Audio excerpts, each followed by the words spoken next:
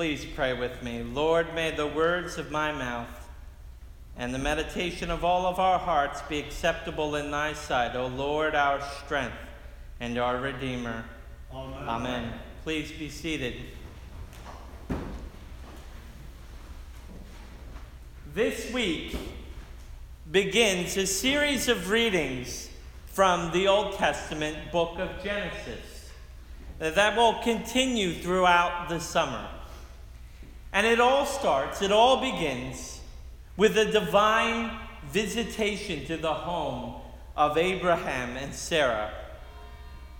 When God, through the mediation of three angels, repeats the promise he made to Abraham that he and his wife, Sarah, should have a son in their old age. Abraham, it says, was 100 years old when he had his first son, Isaac, to his wife, Sarah. That's pretty old. That's pretty old. And make what you will of that. I think maybe these ages are a bit symbolic. But nevertheless, he was certainly old. Now, when Sarah hears the news, she laughs. She laughs. And this morning, I want to consider her laughter. Did you ever stop to consider why we laugh? Why do human beings laugh?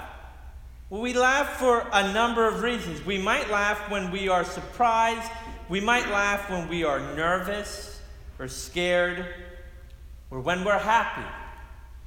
We laugh when we are tickled. Most prominently, and maybe most peculiarly, we laugh when something is funny. Indeed, if you were a visitor from outer space, you might be quite puzzled by this particular bit of human behavior. And that's the very situation imagined by Robert Heinlein in his novel, A Stranger in a Strange Land. The character Michael Valentine Smith is human, but he was raised on Mars by an alien civilization. He doesn't understand what it means to be human, and in particular, he doesn't understand humor and laughter. That is until he visits the zoo. While there, he observes the apes. In many ways, so much like us, almost like cartoonish representations of humanity.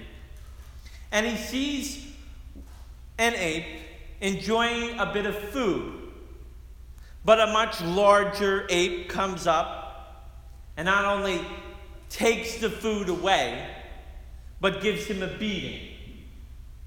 And the smaller ape doesn't even try to fight back. He just beats his fist against the dirt in frustrated rage. Finally, he finds some yet smaller ape and clobbers him instead. And with this, Michael throws back his head and for the first time laughs hysterically. He finally understands humor. Not only that, but he understands people, he says. He says, I found out why people laugh. They laugh because it hurts so much. Because it's the only thing that will make it stop hurting. It might seem at first contradictory, but laughter, humor, is the recognition of the tragedy of human existence. Its thrownness, its absurdity. Now, this is the technical bit of this sermon, so bear with me for just a minute. The philosopher Henry Bergson believed humor, or the comic, to be fundamentally about discrepancy or incongruity, incommensurability.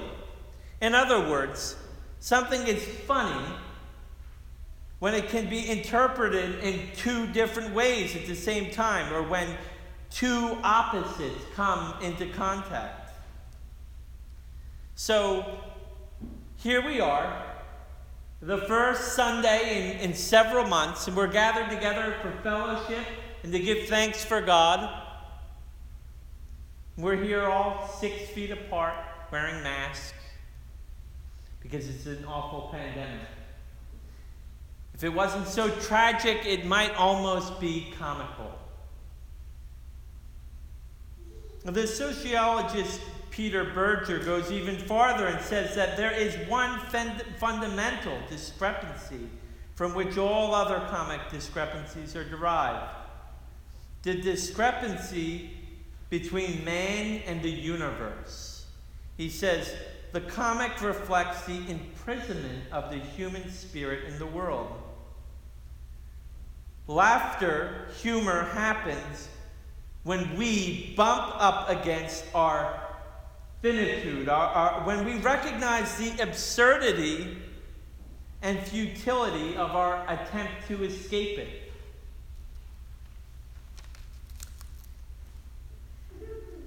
Apes and other higher mammals, they might laugh for a number of reasons, to relieve stress, to bond socially, but only human beings laugh out of self-consciousness. And yet, we all don't laugh in the same way, for the same reasons. We all don't respond to the absurdity of the human situation in the same way. We can choose to respond with despair or faith, with cynicism or hope. So let's return again to Genesis, and maybe you will see a little bit about what I'm talking about. Sarah laughs. Why? Because what she's hearing is ridiculous. It contradicts common sense. She thinks to herself, this is absurd, to imagine a couple of broke down old folks like me and my husband behaving like two young newlyweds. Right? Isn't that what she says? She says, should I have pleasure at this age? Those days are over, she thinks, in more ways than one. Young women have babies. It is an absurd and comical contradiction to imagine an old lady giving birth. But the Lord rebuked Sarah to Abraham because of her unbelief. Is anything too wonderful for the Lord? He asked. And we might think that this bit of criticism is unfair. Why shouldn't she laugh?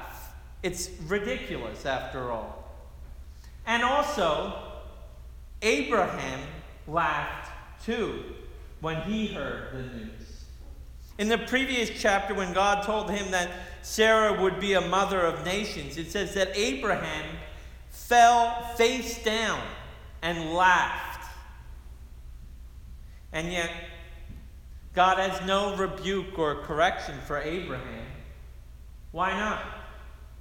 The rabbinical commentator Rashi says that there's a difference in the significance of Abraham's laughter and Sarah's laughter.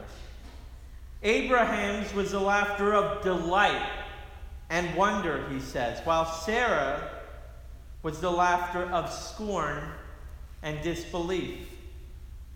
And St. Paul agrees that Abraham did not fail in his trust.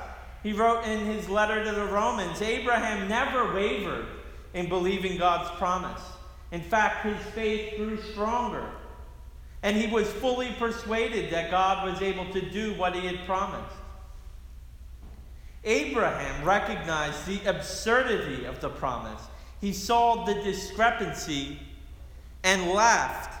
But his laughter was a merry kind of laughter. A laughter of hope that rises above the limitations of the world. Sarah, however, couldn't hide her contempt for the idea that she would actually conceive. She had been disappointed for so long that all she could do was chuckle bitterly at the suggestion. Now, brothers and sisters, there is discrepancy in the gospel. There is absurd contradiction.